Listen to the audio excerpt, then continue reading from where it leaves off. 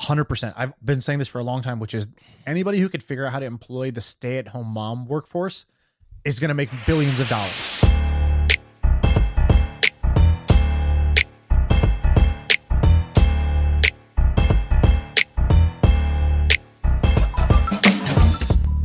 Dude, this morning, my friend had a 40th birthday party and he rented out an entire water park This morning? from like 7:30 a.m. to like 10 a.m. And I went So to you it. went? Yeah, it was like me and Ramon and Neville, and then like, David Perel, he was there, and a bunch of other guys were there. And it was so fun. We had this whole park to ourselves, and then I came home and like threw up and went to sleep. Like Because you caught something? Because you threw about a nostalgia? Why are you puking? I didn't like when I was a kid. I used to love that stuff, and then I did all these like slides You and just like went too hard? and like going through them. You go like these slides are. It's kind of hard to explain, but you're like in the those tubes that like go in twisties, whatever. Yeah. Like it just made me sick to my stomach. I was like on the ride home. I was like, Neville, I think I might throw up. Can you unlock the window? I couldn't believe how like old I got. You savage. You threw up out the window? You didn't even No, open the door? I didn't do it out the window, but I came home and I got sick and I just had to lay down. I cannot believe how life has changed. Like you didn't even drink. You just the action, just the movement. Just like well, did you go to rides at Disney? My daughter's 2, so I did only like the Dumbo ride, like the most simple rides. I don't like. I think Teacup's a little crazy. I think I would have done like the big stuff. I think I would throw up at this point. I couldn't handle it. It was horrible. But man, this is why Austin is awesome. So like, okay, so David Perel, I don't know him that well, but just 2 blocks up, there's this restaurant, and me and Sarah went out to breakfast, and he was there, and so we knew who each other's were, and we just said, "What's good?" We're gonna go hang out. Last night, I had this guy over named Chris Williamson. Do you know who that is? No, He's like a popular YouTuber, and he just DM'd me and he said, "I'm in Austin. Do you want to hang out?" And I go, "Yeah, just come over for dinner." Like we're just like constantly just seeing people. It's pretty wild. It's a small, weird. It's like a lot of like cool people here, but it's a small town. Yeah, that used to be the case in San Francisco, because you would just bump into people everywhere that were like doing the same thing, like-minded people who are also in the same game. But I don't know. I moved out of the city now, so like I'm in the burb. My neighbor is 80 years old. If I bump into him, he's telling me about like crochet or something like that. So it's not the same. Well, it's awesome here. I've thoroughly enjoyed it. You want to get into some stuff? You have a bunch of really interesting things to talk about. I've got less interesting things to talk about. Yeah, let's do it. Let's pick one. Well, actually, let me lead with mine because I have less stuff. This is pretty much the only thing. But you talked to this person. All right, this woman named Rebecca Zamalo. You talked to her, right?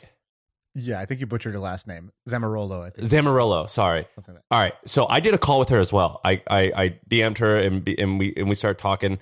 This woman is amazing. So basically, awesome. It's her and her husband. Her husband's name's Matt. They're partners on this. She has a YouTube channel. It's anyone listening to this, you only probably know about it if you have kids. So it's meant for children. It's like acting, like fictional stuff. Like age like 6 to 8, 6 to 10-ish maybe, where it's like it's not the like absolute beginner kiddie Cocomelon type of stuff.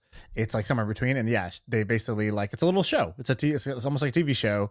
Whether it's Blue's Clues or whatever else, they create like these videos, these little 10-minute videos that are entertaining. And on her personal channel, she's got like 10 or 12 million subscribers. She has 7 channels total. So 6 other channels, one for her dog, one for her husband, one for like this for gaming, just like all types of stuff. She's releasing 8 videos a week. They have a team of like 8 or 6 people maybe. And she kind of told me a little bit about some of like the business numbers. My mind was blown. It was astounding. Unbelievable. It was unbelievable. Did you talk to her about her business? We can't I didn't ask her if I could say anything, and she wouldn't like that. But don't put that on blast. But yeah, I like the dog has 10 times, maybe 20 times more subscribers than we do on YouTube. Like it's like, oh, this is my dog's gaming channel, and it'll have like 400,000 subscribers or something crazy. So she gets YouTube, has 10 million subscribers is no joke.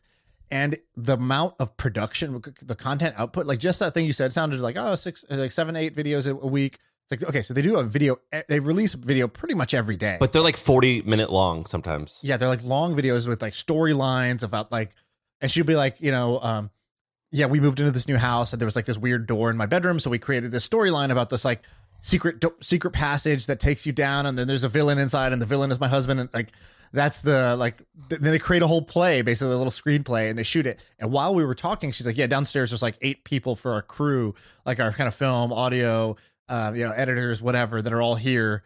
And she's like, "Yeah, my life is crazy." Hey, quick break to talk about our sponsor today. We're talking about HubSpot and their new AI-powered Service Hub. Okay, so what is Service Hub? Basically, every customer today wants to be talked to in a personalized way. And before, that required tons of human agents. But now, with AI, you could do that in a personalized way with fewer humans involved. And so you don't have to scale up your team in order to deliver personalized chat and service. So check out HubSpot's new Service Hub to use their AI tools to give better support to your customers. That's what they want, and that's what they deserve. So visit HubSpot.com/service to learn how this all-new solution can help you deliver customer service with AI to your customers. It was wild. And she was telling me about different stuff. And so there's this guy named Dar Mon. So his first name is Dar, D-H. I know him well, yeah. Okay, so you're friends with him? I'm not friends with him. My wife either knew him like in college or something like that or whatever, but then we've done some deals with him and his wife around like influencer content. So he's got 13.8 million subscribers, and it's kind of lame what he does, like lame in that it's not going to fit what we do, but basically it's like Hallmark Channel videos. Like one was like someone bullies an autistic kid and the reaction is crazy, and it's like a fictional Hallmark video. I think they like children watch it, I guess, to understand like values. And he's got something like 100 employees, and he's brand new to this. Like within like a 3-year thing. Yeah, like 2-3 years, 100 employees, and they pump these videos out to the point of like right now he's got 6.3 billion views, and it is crazy. And across all their platforms, their videos have been viewed 27 billion times. Some of these YouTubers, I'm just blown away at how big their businesses are.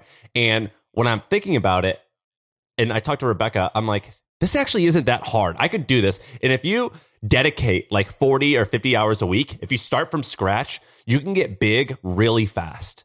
But you have to treat it like a job, not a hobby, just like anything else. Yeah, like a business, not even a job. Because you're managing a bunch of people and you got to have a product for customers and things like that. So yeah, I totally agree. I'm on his Twitter, so it says like new videos Monday through Thursday, family friendly, kid approved. Right, that is a product you're offering. We release on these days. We are kid friendly, rated G. Here's what you're gonna get out of this, and that's my studio company or whatever. And I think, but by the way, before this guy, I think he was doing like a cannabis company, an e-commerce thing. Like yeah, they have an e-commerce and cannabis business, unrelated. So, he's doing all kinds of stuff. It's amazing. It's incredible. These YouTubers, like, I'm blown away because there's so many that you have no idea who they are, but they have these empires that could be potentially making tens of millions of dollars a year. Yeah, I also think it's really hard to do what they're doing. It's not for everybody, and I guess that's kind of obvious, but I guess what I'm trying to say is, even if you could do it, not everybody could do it, but even if you could do it, doesn't mean you should do it. Like, this is such a hard thing to do, to get on that treadmill and say, I'm going to produce awesome content 5 days a week, nonstop. And if I ever stop, the algorithm punishes me and my subscribers leave my channel and my Patreon people stop giving me money and I don't have ad content for my sponsors.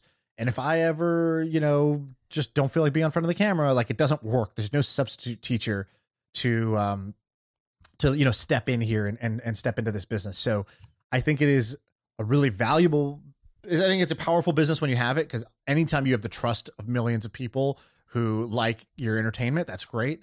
But man, I don't think it's worth it. I'm not even just saying that theoretically, like, I've thought about doing it and I'm like, there's no way this is worth it for me.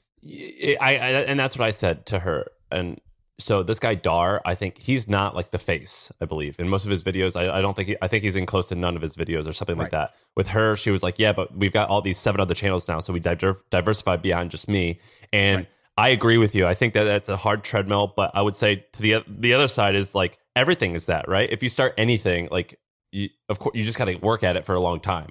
I think I could share this, but when I did the episode, when I recorded with Hasan Minhaj, who's like, comedian, he's on TV shows, stuff like that. He had asked me at one point during the thing, I think the episode's coming out soon. He had asked me, like, Like, what would you do next step if you were me? And on the pod he itself, asked you that. yeah, like kind of like, okay, from a business point of view, what would you do next? And on the pod itself, I don't think I gave him a great answer. Like, I think in the pod, we were talking more about like, how would you invest your money? And I was like, here's kind of the thought process I would go down. It was kind of a boring, lame answer, to be honest. But afterwards, when we were hanging out, I told him what I think is actually the real answer for this. I said, everybody should do what fits them. Like, something that looks exhausting to me might feel amazing to somebody else. So, don't take my word for it. But let's just pretend I'm just going to give you my 2 cents and you could throw it away if you don't like it. I said, if I was you, this touring business model seems awesome, because I was at your show. It was like 4,000 seats sold out. Average ticket's like $150, and you just did that 8 times in this city, and then you're going to go to 50 cities on this tour. Like, you could just add it up and be like, wow, you can make a lot of money touring. And then there's no limit to that. Like, yeah, this was a 4,000 person auditorium, but you could do your same set in front of 30,000 people in a bigger stadium if, like, Chris Rock or Dane Cook or whoever these other people would do that size tours. So I said, you got a business model that works. But the problem is, I was like, you're a new dad like me. Like, I can't imagine being on the road going to 50 cities. Like, we've been invited to many things, and I've been like, yeah. And then I'm like, traveling is so hard with little kids. I got to leave my wife. I don't really want to leave the house for an extended period of time right now. Like, I like being home. So I was like, for me, I would want to get rid of the travel component. I said, well, okay, how do you do that? You can't have a substitute teacher come in and say your jokes on stage. That doesn't work. And so what I had told him afterwards, I go, if I was you, I would stash cash and I would create a 2-year runway where I could just work on one thing. And that is creating the next Hamilton. And he's like, what? And I was like, I would use your storytelling, your comedic abilities. I would create Hamilton for brown people. Because that's like his audience, his demographic is like heavily skewed Asian. And I said, I'll create Hamilton for brown people. I don't even know what that means. I would just take that and say, I'm doing that. And then he's like, he reacted to it or whatever. And I was like, the reason I would do that is because then you get the business model of touring, but it's not you on the stage. Yeah, and so you own that IP. Back and you only have to create it once. And like, Mamma Mia has been running for fucking 16 years and has done over $600 million in ticket sales. And, like Hamilton's done over $1 billion in ticket sales. And it's the same story. It's the same songs. It's the same jokes every night, done by a different cast of kind of like, fungible or interchangeable pieces. So you're not super dependent on any one talent. Like, you can switch it off, switch out people if you need. So I was like, that to me seems like an amazing business model. I would do that. So that's kind of my example of this YouTube thing. Is like, you can also do the YouTube thing, but in a different way. Like, I think it's cool that Dar isn't the face of his videos. So then it's more like a production company. It's like a TV show he's created, not so much a vlog. Dude, there's this guy. People are going to laugh at me because I don't know, or if you know who this is. Is it Andrew Lloyd Webber? I forget the guy's name. Is that the Fan of the Opera guy? Yeah. And did he do Joseph, something Jesus, Radical? What's that Broadway show where it's like Radical Jesus, or like Jesus is, it's like about Jesus, and they're like Jesus Christ Superstar. Yes, fucking A. What you're looking for. Yes. So you did School of Rock, Phantom of the Opera, and Evita, which are all big hits that I've heard of. And then I've never heard of Jesus Christ Superstar, but yeah, that's apparently like done in the 70s. Yeah, he's a billionaire. Yeah, so I looked up. So when I thought of that play model, I was like, is the play business a good business? It could be, and I think it can be. So the top IP definitely accrues like a shit ton of value. Like I said, if you can go look at like Lion King has grossed like $2 billion. That's the number 1 stage play. What's number 2 and 3? Hamilton is like getting up there. It's like number 2 or 3 now, but it's like very new. So it'll surpass Lion King if it just keeps going. There's like Phantom of the Opera. There's Mamma Mia. There's like, so you take the top 10 and they're all doing like hundreds of millions in gross sales. Okay, now you don't get to keep the gross sales, but I think you could do this in a way that works. So like the guy who created Hamilton, Lin-Manuel, whatever his name is. Yeah, but did the author get paid too on that one? So this guy Lin, who's the creator of it, he has like a 7% royalty or something like that. Wow. So he's made like tens of millions of dollars off of the profits. They actually crowdfunded the thing. So what they did, I don't have the full story in front of me because I'm just trying to say this off the top of my head from memory, but I think what they did was to raise the money to create the thing. They had like a bunch of patrons basically chip in money, and they all get to keep a profit share after a certain amount of money had been recouped. And so that investment has been paid over like 10 times. So if I was Hasan Minhaj, I'd be like, there's Web3 shit going on. Interesting. A lot of people flush with cash buying into shit. Okay, cool. Digital tickets, NFTs. Okay, what can I do with this? And I would basically raise $10 million through an NFT pre-sale of the show. And in different tiers, like, some of the tickets have backstage passes attached to them. Some of them don't, whatever. That's interesting. And I would just let people buy this. I'd raise $10 million. I'd use the $10 million to go into a bunker to create whatever the hell Hamilton for black people is. And then I would Hamilton for brown people, for Indians. Oh yeah, sorry, not black people, brown people. So then I would take that show on the road, and I would just I would be like, yeah, I know it's hard, but like being a successful stand-up comedian was also like a 0.1% success rate or whatever, to get to where he's at. So like, yeah, you want to get to the 0.1% success rate, but this time with a superior business model that doesn't require your face on the stage saying the jokes. Yeah, I think that's sick. I think that's a great idea. I think that's wonderful. I think, and that could be incredibly creatively fulfilling. I wish I had said it on the spot. It's like one of those when you're in an argument and then like later you're in the shower. Like, oh, fuck, I should have said that. That's what happened to me. But luckily we were still hanging out at that moment. So I was able to tell him, then. This is a cool idea. Hey, let's take a quick break to tell you about our sponsor. It is a podcast that we want you to check out. It's called D2C Pod. It's hosted by Ramon Barrios and Blaine Bolus. It is brought to you by the HubSpot Podcast Network, the audio destination for business professionals. And this is a podcast about all things direct to consumer, D2C. It's e-commerce stores. It's how you optimize your brand. And they're talking with founders, marketers, and the platform creators about all kinds of things that you need to know for D2C. Website conversion, paid ads, Facebook ads, consumer trends, email marketing.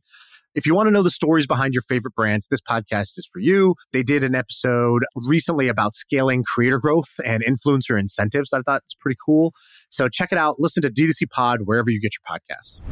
I think in the next couple episodes, what I'm going to do is I'm actually going to bring in, I'm going to do some research on the Broadway business, or like, I don't know, theater, I guess. What do you call it? Theater? Yeah. It's actually an interesting idea. I was always curious because American Idiot, basically, they did this. So Billy Joe Armstrong Green Day wrote American Idiot, the album, the song. They turned it into a rock musical. Right. You didn't have to be there. They didn't have to be there. Exactly. And they got paid a lot from it. Book of Mormon. Let me see how much Book of Mormon has made. Mormon revenue. $500 million has been the gross ticket sales of Book of Mormon. And then if you did something like a Hamilton or like a Lion King or whatever, you could take that same IP, those characters, you have merch, you have like that IP is, you got to own the IP. And, so I think, when Book of Mormon launched, it says it was bringing in 19 million per month. So like, I don't know what South Park generated lifetime, but like, I bet it's kind of like on par with that. I guess South Park's probably a bigger success. Yeah. Oh, wow. South Park. Just in 20, I didn't know this happened, actually. It looks like a couple months ago, the South Park creators signed a $900 million deal for more episodes for 6 years with Viacom CBS. That's insane. I didn't know that. That's actually amazing. That's amazing. Right now is the best time ever to be a production company or an IP holder. And we said this a long time ago. Remember I said there's all these platforms now. You got, at the time it was Netflix, Amazon Prime, and then I said Disney Plus was going to come out. It hadn't come out yet. And then there was there's Hulu, there's all these different platforms. Apple TV Plus came out. They all want original content. They're all hungry for content, and they are betting billions of dollars, budgeting every single year to buy content. I think Netflix or Amazon or something, they're paying like $6 billion per year for content, for new content production. And so it is the best time ever to be a seller of content. And at the time we had said somebody should create YC for content. Basically the way that Y Combinator helped produce software startups. And it just said, hey, 2 engineers. Okay. You're 21 years old. You graduated from Stanford. All right, come here. This is essentially like a business school, but you're going to create a little business. And, maybe you can sell to Facebook or Google, or you'll end up becoming the next Airbnb. You'll go public. I think the same thing with the content, where you come in as 2 kind of like creatives. You have a pitch for an idea of a show you want to create. You have 3 months to basically create the sizzle reel or the pilot or whatever. And then there's a demo day with a bunch of buyers from all the big streaming platforms, and they just buy options on your shit. And I just think I still think that's a great business idea. And it's only been proven when South Park signs a $900 million deal with CBS. Shonda Rhimes, I think, signed a couple $100 million deal with Netflix to produce 6 shows. Reese Witherspoon sold her production company, which didn't even have that for like $1 billion. For like $1 billion. Like this is tech startup money that's being sold for TV content, which is amazing. So that's the place and to way be. more fun than building software.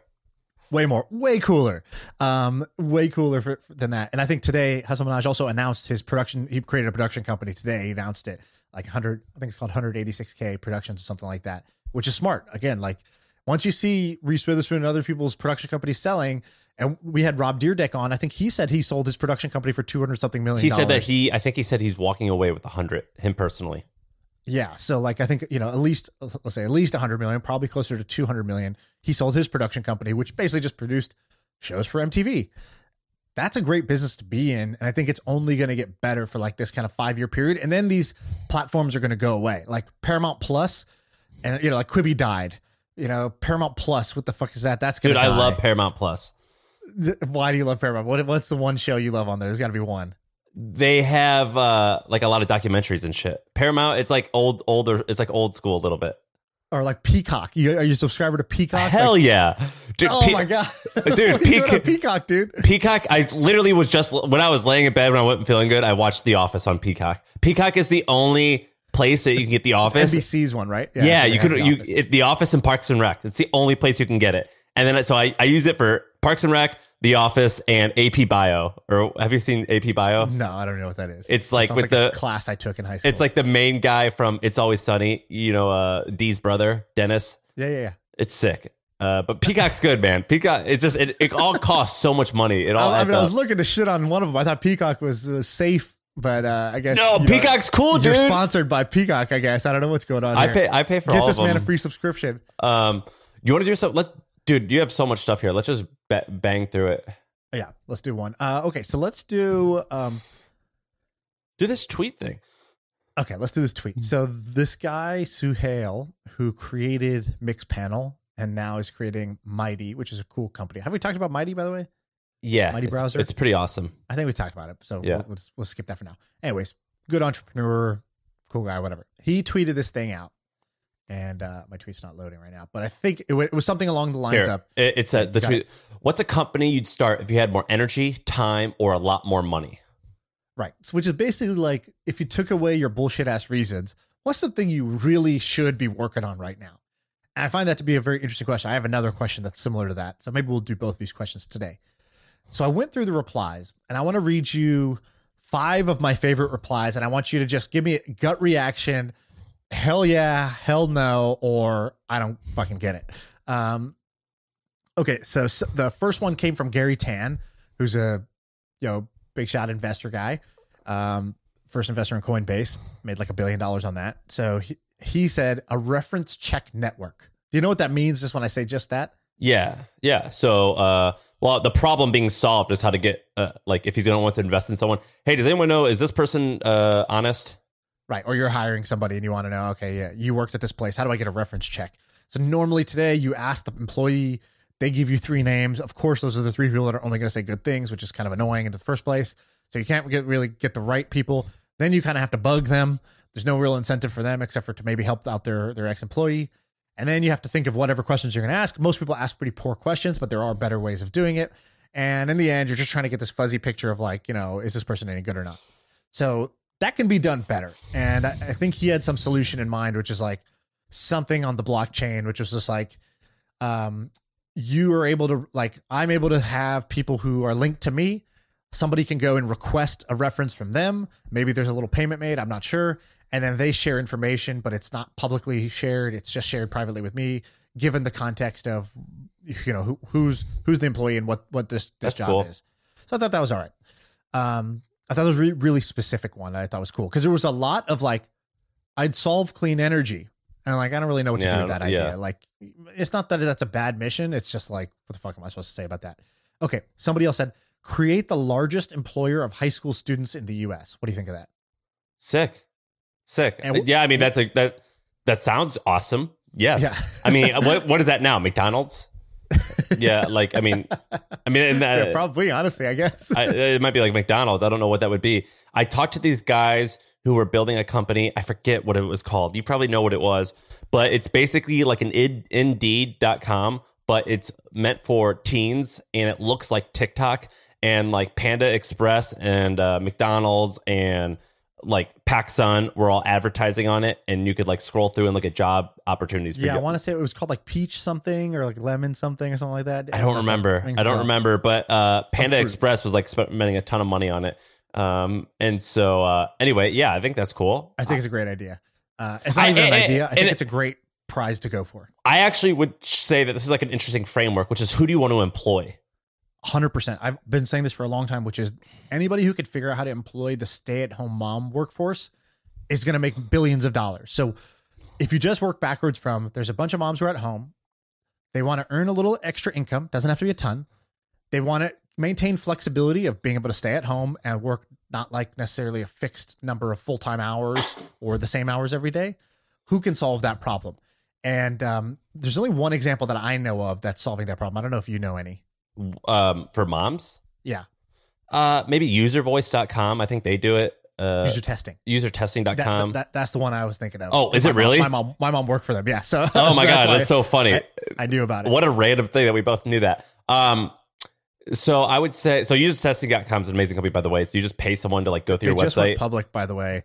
And how cool is this? They just went public, and my mom was like, say what it is. So user testing, basically it's a service where I have an app or a website.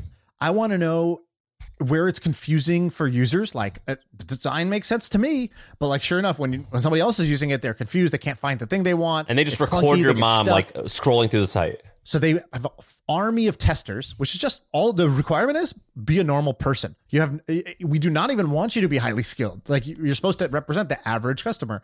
So they have a bunch of people. They send them a little camera that records their finger on their phone. Basically, it records them and they just talk out loud. So you give a task. You say find a Christmas gift for your dad and put it into your cart. And they're like, okay, I'm looking for the gifts for dad section. I don't see it. Scrolling. They don't see the button that says menu. Oh, there's the menu. Dad. Oh, it's men's. Okay, I'll click men's.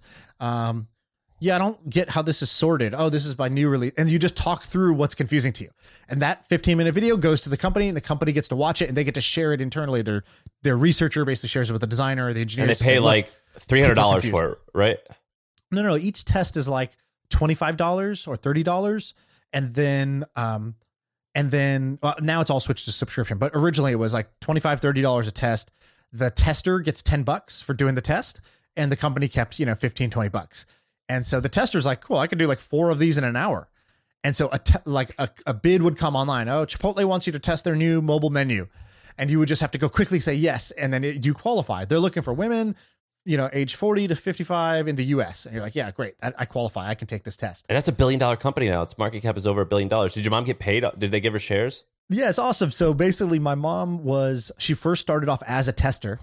Then she got hired by the company to review the other testers because you have to do quality control. So she became she would watch the tests and give feedback to the testers of like, hey, your audio sucks, or like you're mumbling, or like you didn't follow the instructions of the test. One more strike and you're out of the testing pool. And so that was her job. And she was the oldest person in the company, I think. So she was my mom's 63 now. So she just retired this year. So she was there at 62 years old.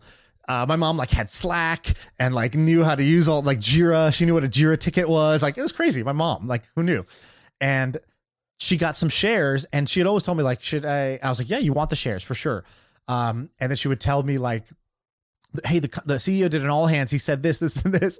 Is that good? I'm like, yeah, it sounds good. This company's doing well. I should have bought secondary stock in the company during that time because I had basically inside info of this company's pretty good. It's a good quality company. And I was a user of the service as well. So it goes public the other day, 2 weeks ago. And I'm like, Mom, how many shares do you have? And she looks in Carta. She tells me the shares. I'm like, Mom, you made $150,000 off this. No way. And she's like, yeah, because her strike price was super low. She was there for 4 or 5 years. And so I was like, that's amazing. That's my mom was so happy. I never good for her. That's badass. Found money. And so this is why I think this model of who do you want to employ is actually interesting, because it's it's for two reasons. It's motivating. So like the fact that like they are employing most, like, I have no idea, I'm just gonna make this up. If it's like mostly women who stayed at home for a long time and now they want to get back to it, that's like incredibly motivating. It's like, look, we're serving our employees. Yeah, it's very noble. It's cool. Let's say you want to hire ex-cons or something. It's like, look, this is interesting. Or we're going to hire a bunch of 16-year-olds and it's going to be their first job. We're going to train them how to be men and women and prepare them for the rest of their lives. It's actually incredibly cool. It's fascinating. There's one, I want to look up the name, give them a shout out here. So it's you hire military wives as EAs. That's awesome. It's called... And it also helps with expectations. So you know what you what's it called?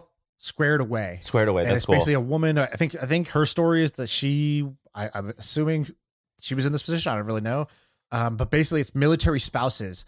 And I was like, this is a great idea. Because, you know, this is these are US employees. They want this work. They, it's great to provide for their family while, you know, the husband's away. I just think it's awesome. And it helps significantly with expectations, because then user testing knows, all right, we're mostly going to be hiring 60-year-old or 50-year-old women who don't have probably a ton of experience with Slack and Jira. So now we know what we're getting into. Right. Or we know processes, we know how to hire. The culture is good. They all get along. Yeah. It's like mindedness. Or if we're hiring a ton of 17-year-old high school kids, like we know, like, here's the deficiencies and here's where they kick ass. Right. Or if we're hiring guys out of jail, we know, like, here's where they're going to struggle, here's where they're not going to struggle. So that's cool. What are some other great ones on here? That's a good one. It's kind of vague, but pretty cool. I'll do two more. Okay, we'll do one. VR therapy. So VR is not there for like mainstream use cases. The average person's not coming home and spending a couple hours of VR. There's a few, there are some people who do it. They like to play games. But VR is really awesome for training. Like, I know medical schools buy it so that the doctor can be like in the operating room and they can make a highly lifelike simulation. And I think therapy is a good one too. So being able to put a headset on and really like change your environment, change the state of mind, be able to go role play through scenarios or talk to somebody and feel like you're there with them. I think that's kind of amazing. And so I look forward to seeing like VR with these like really specific high value use cases until like the mainstream thing is ready. Dude, I'm down with that. I also think I could conquer a bunch of phobias like with that. Right. So I'm down. I think that's cool.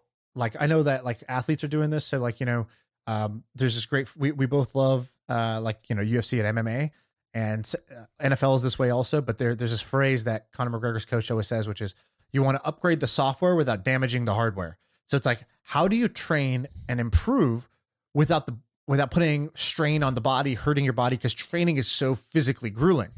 So one way that they're doing it in the NFL is VR headsets. So the quarterback, instead of just watching film, they're first person reading the defense without having to go stretch, get their ankles taped up, go out on the field, potentially, sprain a knee or get hit. It's like they get to practice reading the defense and all the different coverages just in VR. And then when they get out there on the field, like, it's that same first person point of view, being able to turn your head and you're only seeing parts of the field. Like, it's like pretty much like a 1-to-1 recreation. I think that's kind of awesome. I want to know which company's doing that.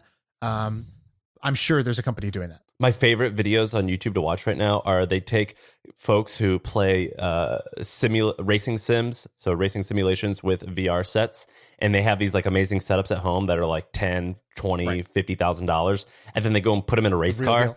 And they do they really suck or are they good? No, they do really well. It takes them, like, in all the videos I've seen, it takes them 5, 10, 20 minutes to like get used to the noise and get used to like the smell and just the slightly different sensation, but they pick it up super fast. And so it's guys who have actually never raced before, and they get them out there and they give them the fast cars and they pick that shit up. It's pretty amazing. Yeah, like I think even stuff as boring as sales, I think you could practice sales in a much more lifelike way. I know that teachers are doing this for like how to talk to your student about if they're feeling depressed or if they're being bullied. It's like you sit there, a student walks in, you can see their face, they're saying something, and then you have to react, and then you have to like, you're kind of like choosing what to say live. It makes it, you get to practice before you go do the real thing. That's cool. Any other good ones?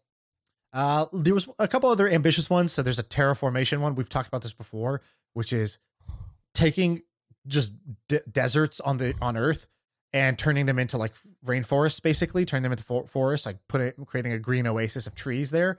And like that sucks up a bunch of carbon dioxide from the environment. So it cleans up, the air, as well as like turns it into livable land. And so like, if we can learn how to terraform, which is basically like turn, unlivable land into livable land, that's going to help Earth, but it'll also help when we finally do make it to Mars and we need to turn that into a hospitable place. We're going to need to know how to do terraformation. So I thought that was kind of interesting. And there's another one like that, like drone-based wildfire fighting. So like sending in drones to put out wildfires. I think that's pretty cool too. I think that's great. Those are really neat. What's another one? What's this legal question for $5 million? This I thought was cool. All right. So as you know, I'm a TikTok binger nowadays. And TikTok is the only social media that like when I leave it, I feel better than when I came in. Everything else, like Facebook, feel awful at the end. Instagram, I feel like, oh man, my brain is rotting. Twitter, I'm like, that was a waste of time just dealing with a bunch of people's bad thoughts. And TikTok is really, I cannot believe how much I enjoy it. Like, is it just entertainment? It's addictive. It's entertainment, but there's a lot of education. Like I learned a lot of shit off TikTok. Now it's all little life stuff. It's like, like, I don't know, stupid examples, but like, hey, if you ever take a photo and you see that, like, where your eye, like when you take a photo, your eye can have like a red, like, you look kind of evil, like the camera has that flash or whatever, like a red dot. If that's ever white, you should go to the doctor. Because there's actually like a very, there's a chance that that's a very bad thing. And then this guy was replying saying, actually, I had heard that. I saw a photo like the end of that. I went to the doctor. It turns out I had eye cancer. He's like, I actually had my eye removed, but like it saved my life that we found it early. And I don't know, this is random shit. That to like, just quickly seeing like how an avocado gets to your door. It's like, oh, cool. This farmer TikTok is dope. Like parenting TikTok is great. It's like, oh, when your kid is just not listening, how many times have you done this? I'm like, yeah, fuck, that's me. And they're like, here's a better way to say it. And I'm like, thanks. Parent I never had to teach me how to do this really important thing in my life. Like you just learn little shit. So, anyways, I was on it and there's this account called Legal Baddie. Legal Baddie is just like some hot lawyer. And she's like, here's my question for you. She goes, if I told you that you were going to make $5 million a year as your salary, regardless of what you do. So you're going to work 30, 40 hours a week. You're going to make a fixed rate of $5 million a year. What would you choose to do as your work? Like you still have to work to get it. What would you choose as your job?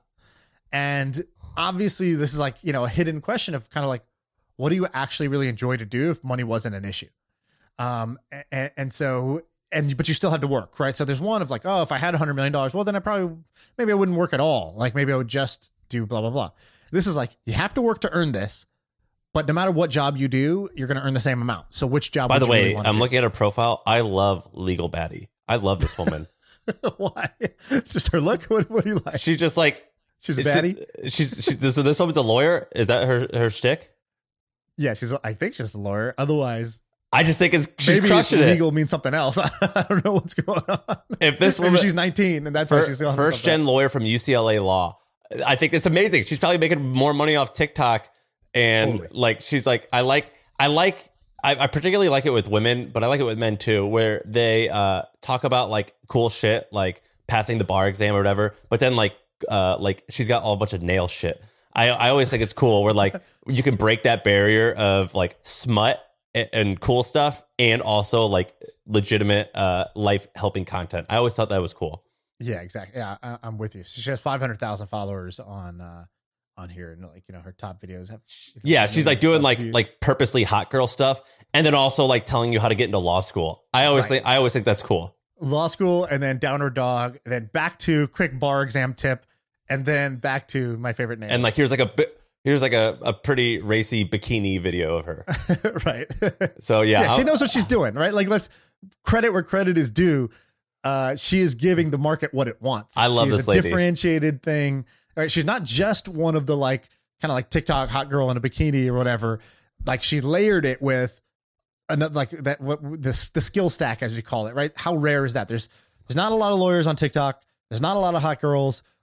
Both, she might be the only one, right? So she's competing in a pool of one. And there's this video of her talking in front of like C-SPAN, like some type of press.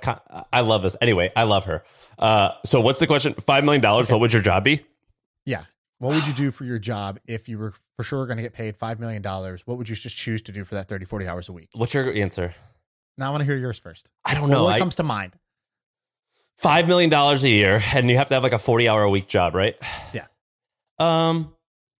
Definitely something involving like charity. So like something involving not making money. So if I can get $5 million and all I have to do is like spend time like running a dog shelter or that's awesome.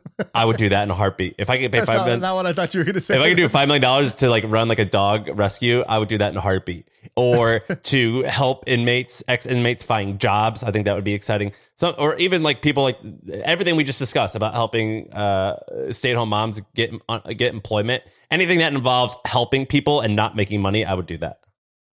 Yeah, that's good. Yeah, mine's kind of similar. Mine's kind of boring. I would probably teach. Like, I just love teaching. So I would teach. Now the question is, what would I teach? I think I would teach kind of like business/life stuff to people who want to actually like, they're really motivated to have a great life and have a great like kind of business career. And so those are the people I like hanging out with the most.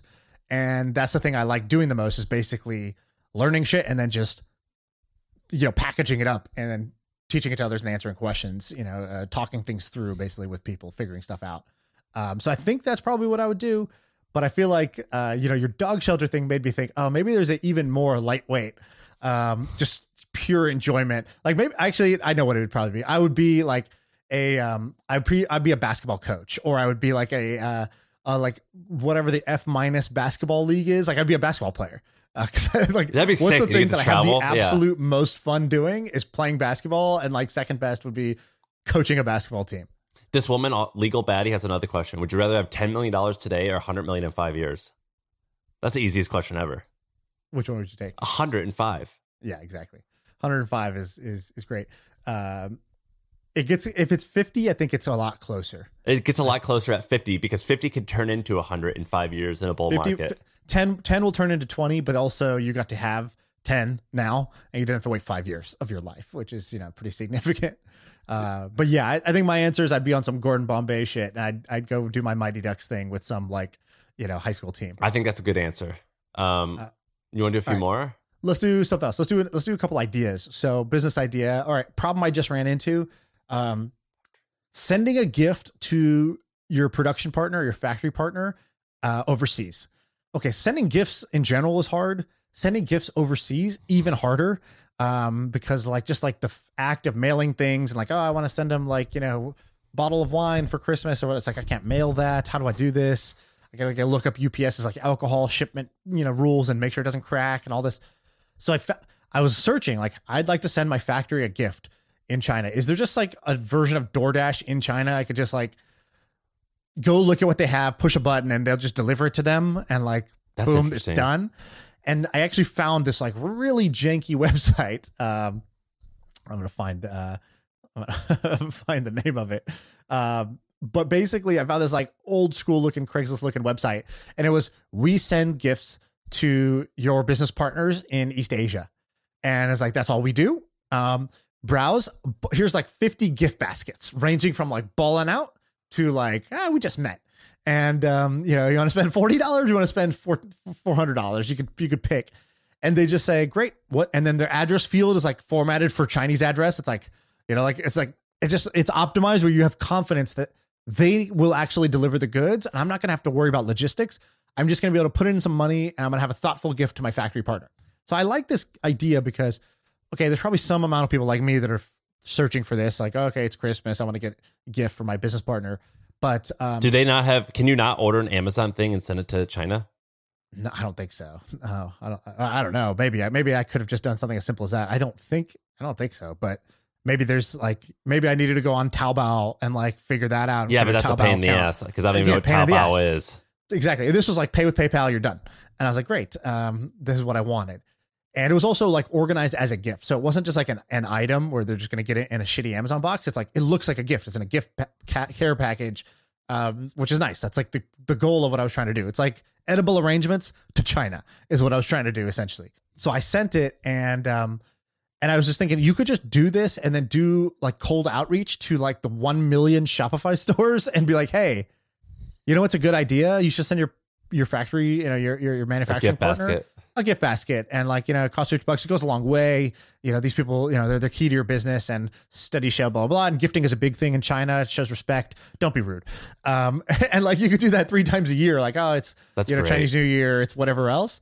And I think just through outbound, you could create probably like a $1 million a year revenue business, maybe $3 million a year in like 2 weeks. I think you could create that. So our listen to this crap. So the other day we got a mattress delivered to our front door, a Zinus mattress. It's huge, and it had Sarah's name on it. I go, Sarah, why'd you order a mattress? She goes, I didn't order a mattress. And I'm like, we got to find out who sent this mattress, because we can't open this up, because if you open it up, it's a pain in the butt. We're just going to keep it in the box, maybe send it back, or we'll sell it for like $200 or give it to a friend. Yeah, so here's like a heavy ass, huge box. Huge. That you can't open, and you don't know where it came from. Yes. And it says Zinus, so I know it's a cloud mattress. I don't even know what size of mattress it is. Okay, I got to open it up. And she posts on Twitter, and Nick Huber, Sweaty Startup, says, that was from me.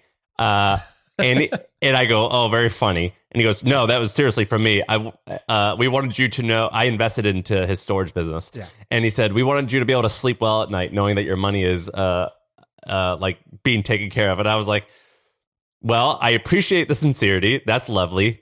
Yes. Who the hell has I don't have like a spare an unmattressed bed. Yeah, like I don't have an unmattressed bed. Like, what were you thinking? Like, maybe a blender would have been cool, or like just chocolate, like a pillow. A pillow would have been yeah, like a fancy pillow. I could use another one of those. He gave me an extra mattress, and so we've been texting our friends like, does anyone need a mattress? Yeah, he created a pain in the ass for you. Yes, I'm like, dude, just send me chocolate covered nuts, or you know what I mean? Like, give me like some flavored, like some weird fruit or something. I don't want a fucking mattress. He sent me a mattress. I've got this huge mattress in the front door. 60-pound problem, and I've got guests coming on Friday, and I'm like looking like a redneck with this mattress on my front bed. We have a bed. They're staying in the bed that's already in the guest room. And I'm like, look like an idiot. I look like a country bumpkin with just a mattress on my front door. And I'm like, oh, just ignore that. We'll get rid of it. So I'm on board with better gifting. Nick Huber, this will make it to you. I really appreciate the gesture, though. It was very nice. But like maybe like peanut butter cups and like chocolate covered nuts and like some chocolate turtles would be more sufficient. I love it. All right, so that's one quick idea, the factory gift idea with the outbound outreach to every FBA and Amazon seller, sorry, a Shopify seller. And I think you could side hustle your way into $1 million a year doing that. Okay, here's another random thing. Have you ever seen EMF protected pants?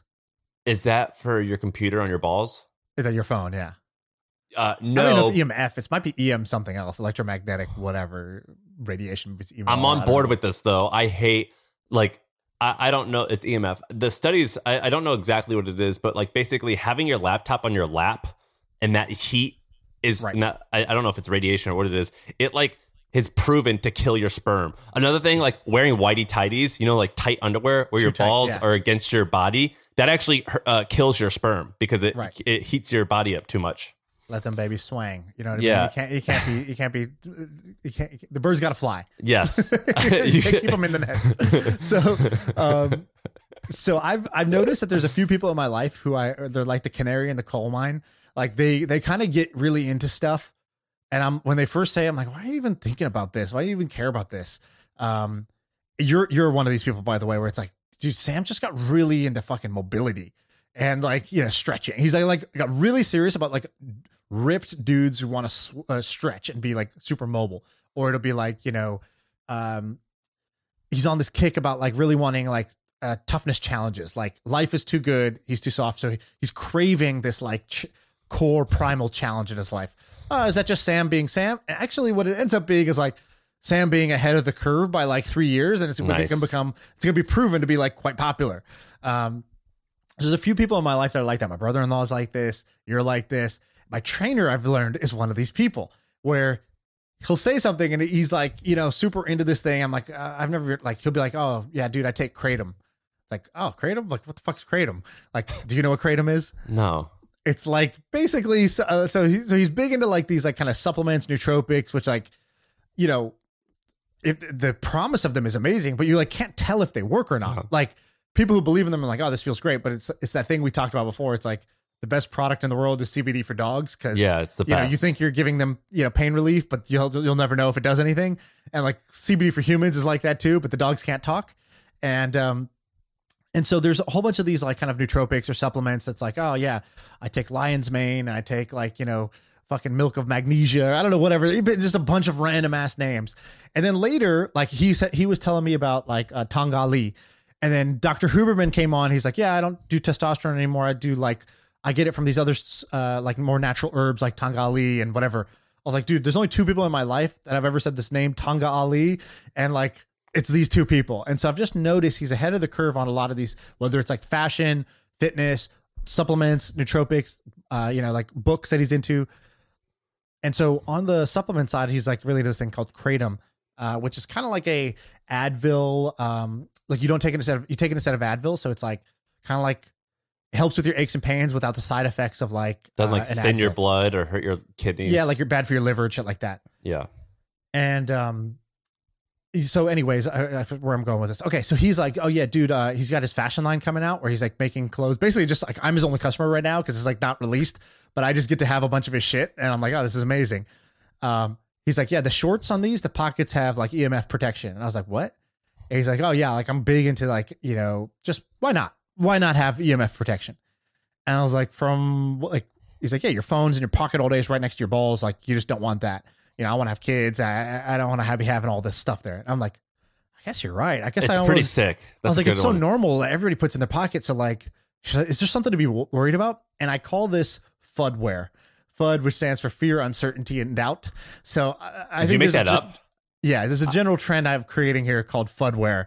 And I think that FUDware is going to be anything that's like, oh that's yeah, great. Like blue blocker glass, like light glasses, EMF radiation proof pants.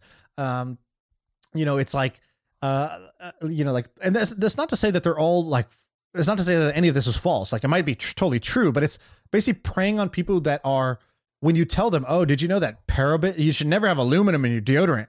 And they're like, what? Aluminum? Am I going to die? All right, I'm never using Old Spice. I'll use native deodorant instead. It's like paraben free. It's like, what the fuck's a paraben? But I guess I've heard parabens are bad for you, like that guy who came on the show and he was like, oh yeah, I don't drink out of plastic because, phthalates. I don't drink out of plastic either. And it's like, but yeah, it's still super common, but the smart people I know are like starting to say this word phthalate. I never heard this word before, but I'm starting to hear this. And it tells me there's a bunch of people that as they become aware, they're going to start to steer away. Or Teflon pans. Right, exactly. Like the nonstick or whatever. Yeah. So I think there's just a whole class of products that are just FUDware. And you can just find the next FUD of like, what are people afraid of? It's like, oh, like they want to do like UV cleaning of their phone and their toys because UV kills, COVID and, UV red lights. That's a great one. FUDware. That's fantastic. So a few more like the water filters. So there's those charcoal silver water filters that are everywhere. Totally. I think Justin Mayer said he tried to get built like a huge one. So all of his home water goes through this thing.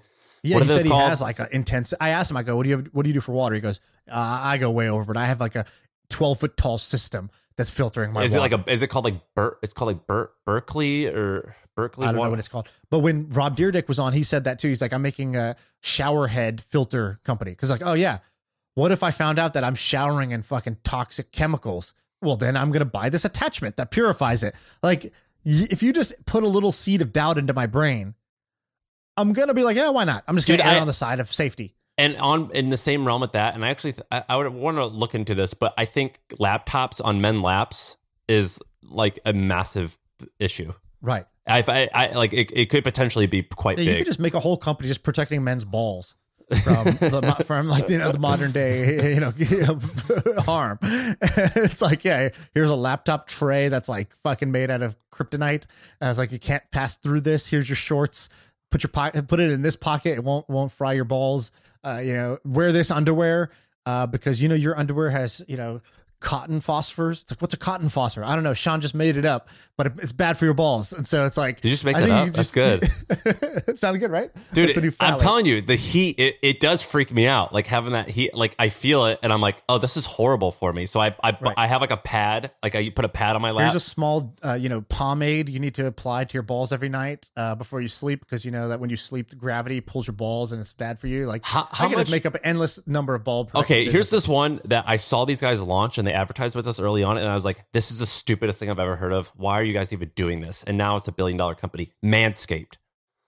Yeah. Have you heard about Manscaped? I have. I asked a buddy, I said, what's one of the best investments in your portfolio? What are your best investments? I thought he'd name some tech company, some cybersecurity company. He goes, oh, Manscaped is great. Because they raised like only a tiny amount of money and they're worth like close to $1 billion. Is it $1 billion company, you think? I don't know. Something like that. It's worth. But they sponsor the UFC, and that's a really expensive sponsorship, and they sponsor a ton of stuff. If you told me that they do like 150 million in revenue, I wouldn't be surprised. I think it's definitely over 100 million in revenue. You think it's over 200? I mean, I don't know. And I've never used one. I told Sarah to buy one for me because I wanted one for my nose hair. And I think they have like. Why did Sarah have to buy for you? Why didn't you just buy it? She wanted it a Christmas present for. Okay. I told on my Christmas. I was like, give me like the nose hair one. I think they have a nose hair one. But like it's all in one. Is it all in one? I don't mind using. They give you that cover. They give you that air cover to be like, yeah, I just want to trim my beard and my nose. And what do you know? It comes with these other attachments. Maybe your boy will start manscaping. Yeah, I'm cool with using that on my face and on my. No, the nose one's different. But the Manscaped like buzzer, it's just a normal. I think it's just a normal buzzer. I don't know how it's actually different than like a normal hair. It's much different. And they crushed it. This cat, I never in a million years would have thought that this was going to work. Yeah, it sounded like a joke when it came out. I remember just being like, "Oh, that's a funny joke of a company. Cool joke of the day for a startup." Yes, and they kill it. They sponsor all the major like boxing and UFC stuff. These guys are killing it. And it doesn't look so. I'm on board with protect your balls. That's a good business. And FUD is a phenomenal name. What does it stand for? FUDware. FUD is fear, uncertainty, and doubt. So they say this in the market a lot. Like if people are like, "Oh, I heard China's going to ban Bitcoin," or like, "Isn't it true that like Satoshi was a part of the NSA?" It's like, "Oh, this is just FUD you're spreading to get people to be uncertain and doubt and sell their positions." Dude, that's great. Like compression socks. I buy compression socks. That's FUDware. I have no idea if it works, but it just what is it supposed to do? Compression socks, when you run, I have calf pain and Achilles pain all the time. Compression socks are socks that you pull really high up to your knees, and they have a lot of compression on it, and it keeps your calves tight. So if you ever wear like compression shorts, like that tight underwear for your thighs, it's like that for your calves and ankles. Gotcha. Okay, I like it. I dig it. Can we wrap up with one thing? Yeah. So recently, this Bitcoin thing, Craig Wright, I don't know much about it other than like one article I read. I guess he's an Australian guy, and he was being sued by this person who wanted a share of the money for. What's the story? I don't know about his lawsuit, but I know about Craig Wright and that he basically for a long time has been claiming to be Satoshi Nakamoto. He claims to be the creator of Bitcoin, and then people who are smart in the community are like, "There's no fucking way." So this lawsuit basically, he's being sued by the spouse of someone. This Craig Wright had a partner. The partner died, and the spouse of the partner sued Craig Wright, and Craig Wright won the lawsuit. And in winning, for what? She said that you owe me money because of this reason and that reason. We created this. You and my husband created this thing together. You owe us some money. And in winning, I forget exactly how it worked, but in winning the case, the jurors said, "Well, no, you're Satoshi, and you worked on this alone." And so, like, in order for him to win, in a weird, I don't know the exact details, but in order for him to win, they were basically saying, "Yes, we believe you're Satoshi, and Satoshi worked alone." So, okay, here's the story. So, Kleinman versus Wright, the jury ruled that David Kleinman's relationship to Craig Wright did not constitute a business partnership, meaning the estate was not entitled to a share of the Satoshi Nakamoto fortune, which Wright claims to have control over as the self-purported creator of Bitcoin. The jury ruled against Wright on the conversion count, awarding $100 million to Kleinman. What? Oh, ruled against Wright. Yeah. So they got $100 million out of it. I don't know, because I thought he was celebrating. It was a little confusing, but the point is that this legal team. So, okay, they wanted billions. They didn't get that, but they got $100 million against him for the unauthorized use of funds from Kleinman and Wright's shared venture W&K Info Defense Research LLC. Okay, this is from something else. So is this guy the guy who started it? That's what I want to know. So basically, so he claims to have invented Bitcoin. Then there's a great clip, by the way, of Vitalik Buterin, the creator of Ethereum, co-creator of Ethereum, on stage, and he goes, They were talking about it, and usually people like like in a conference panel, people are usually pretty like they don't take shots at people like live there. And he just pipes up because you want to know what I think, and they're like, yes, we'd love to know what you think. He goes, he gives this like quick like 2-minute rant that just destroys Craig Wright, where he's like, I think if you're the creator of Bitcoin, you have and everybody was saying you're not, and you keep trying to tell people you are, all you have to do is one simple thing. You just have to sign something with Satoshi's wallet, and that will just show that you're him. And the fact that you're not doing that, like he calls some Occam's razor or whatever, like just some term like that. He's like, the simplest explanation here is that you're not Satoshi. Because if you have a simple way to prove your claim and you do not prove your claim using the simple way, you cannot prove your claim. And so he kind of just like shit on him right there. So who crowd went wild. So who is this? You think that he's died or he's still quiet? The best theory is that it's this guy Hal. I forgot what his name is. Hal Finney. Hal Finney was like a cryptographer. He received the first Bitcoin transaction. He was the second wallet. And normally, like, what does a developer do when they test something? That's like, oh, I send it from like Sean A to Sean B, like my test account, basically. Like that's how I do the first transaction. And he was like very active in the forums, and then he died right around the time he got ALS and died around the time that the last known time that Satoshi ever posted anything. So it seems like, why wouldn't he tell? Do you think why wouldn't he like tell his wife or his family or like? Because it looks like he has a wife on these pictures. Yeah. Well, A, maybe he did. And B, some people are so mission driven in their thinking. And like, there's a real genius of the idea of being like, I'm going to have this as a pseudonymous name, Satoshi Nakamoto. I'm not going to use my real name, which means I'll never get the credit for being a genius if this works. But also it's kind of like the parent dies so the child can survive. It's like, the only way a currency like this could have really worked is if you couldn't point to the creator, because then they would just attack the creator. They would say the creator has too much. They'd say this guy has ulterior motives. He has control. He's too powerful to, he's just the new bad guy. Okay, you're bad at the Federal Reserve and the governments. Now you're bad at this guy for a private citizen being in control of this. So, and you think this is him? I personally think it's him. Like I've looked into a couple times about like who are the most likely candidates. Is it a group of people? Was it the government themselves? Was it one person? And it does seem like it was I guess like I shouldn't say it does seem like it. There's really no evidence of the existing evidence that's there. This is kind of like speculative data points you have. Hal Finney fits the story in my worldview the best. So I think it's him. God, I love these mysteries. Which would mean that it's sort of gone. Like his coins are locked up. Unless forever. He gave them to his wife. Unless he gave her the keys, and told her don't touch it because it hasn't moved. Not a single coin has moved, ever. And I think if he did, let's say he did give her instructions. How would I give instructions? I would say, I would probably not actually let her have it. I would say, this file is going to be available to you on this date, 20 years from now. And I would say, follow the instructions inside. So I wouldn't even give her the opportunity to make a bad decision. Because I would say if these move before Bitcoin wins, then this will be very destructive for it. Like if the creator of Bitcoin starts to sell Bitcoin, that will trigger like a huge sell off in the market, because it'll be like, oh, the creator's alive. They don't believe they're selling their coins. Who is it? It'll create this like whole drama. It'll hurt the project. But has any money ever left his account? No. Not a single Satoshi has ever left his account. So then he would have had to have created a different account for her to live on or something. Yeah, which could have easily happened, right? At some point. But people can also see the ledger, so they know who all Satoshi sent they know which wallets Satoshi sent coins to. And some of them are like known identities, like the other people that were in this like crypto, like the cypherpunk community that wanted to test out the project early on.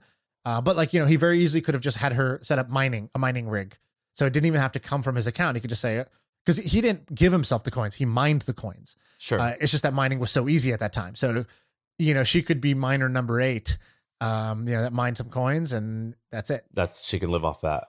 Yeah. God, how well, we should see like, Hal Finney, how's she living? Is she like in and a $40 million home in Venice. I don't even know if I mean, there's a woman with all these pictures with him. Like, it looks like a wife. I don't even know anything about her. I just Googled. It doesn't say anything about Wikipedia about his wife. But oh yeah, his wife raised. Yeah, so he does have a wife. Finney. Yeah, I'd be curious. I'm looking at pictures of his house when he's dying, like pictures of him dying and he's in his home. It does not look fancy. Yeah. Yeah. Also, ALS just looks so brutal, man. Yeah, it feels like the worst. Completely debilitated. That's really tough. Yeah. So anyway, that's fascinating. We should do like an entire episode on that. This shit is so interesting to me. Yeah, I agree. We should just do the research of like, okay, what is all the research that's out there, and like, what's the conclusion? I think I'm fascinated by like this story. I think it's one of the coolest fucking straight out of a movie, but it's actually real life things that has ever happened. You know, I like that and Silk Road, but I think the Silk Road case is far more cut and dry than anyone thinks. I think Ross did it. I think Ross did everything. Right. You know what I mean? What's the controversy? People think what? Many people were running it. Dred Scott Pirate, whatever the what's the name? Dred Pirates Roberts or whatever.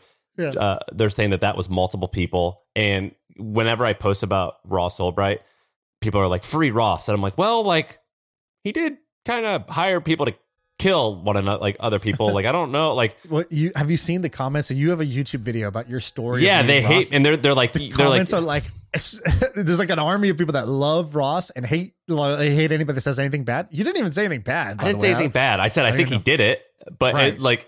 but my thing is like I mean, he sold drugs, so there's some consequence to that. Not life, but some consequence. But if you did like murder for hire, yeah, life is definitely fair. If you do it 3 times, totally fair. Right. And when like I read that book, American Kingpin, and I looked at some of the evidence, and I'm like, yeah, there were some bad cops working on the case, and those guys got in trouble, but it definitely seems like this guy did it. I don't understand how there's any shadow of a doubt. Right. By the way, Fran Finney's Twitter bio, and we'll just leave it on this note. She says, I graduated from Caltech. I spent 35 amazing years married to Hal Finney, who lived with ALS from 2009 to 2014. Currently living in Dubai. I vow to spend the rest of my life making him proud. I thought that was nice. Yeah, man, she seems like a sweetheart. And it turns out, my wife. Be like, hey, turns out she like happens to me. Drives like a Ferrari and a Bugatti and like only wears Gucci. I vow to spend the rest of my life in these fresh ass Gucci's. Yeah, Gucci life. Yeah, dude, this is hilarious. You see this? Did you ever see that meme? You know that guy Hezbollah, the little guy. I love him. So he tweeted out this thing. He goes, "Man, people say I had this. Like people always talk about my disability." Did you see this meme? Yes. And what did he say? He goes, yeah, I got disability to make that bread. And it's a picture of him holding a huge block of cash. Yeah. He's like, disability to make this money. I love that kid. He's not a kid. I think he's like 20.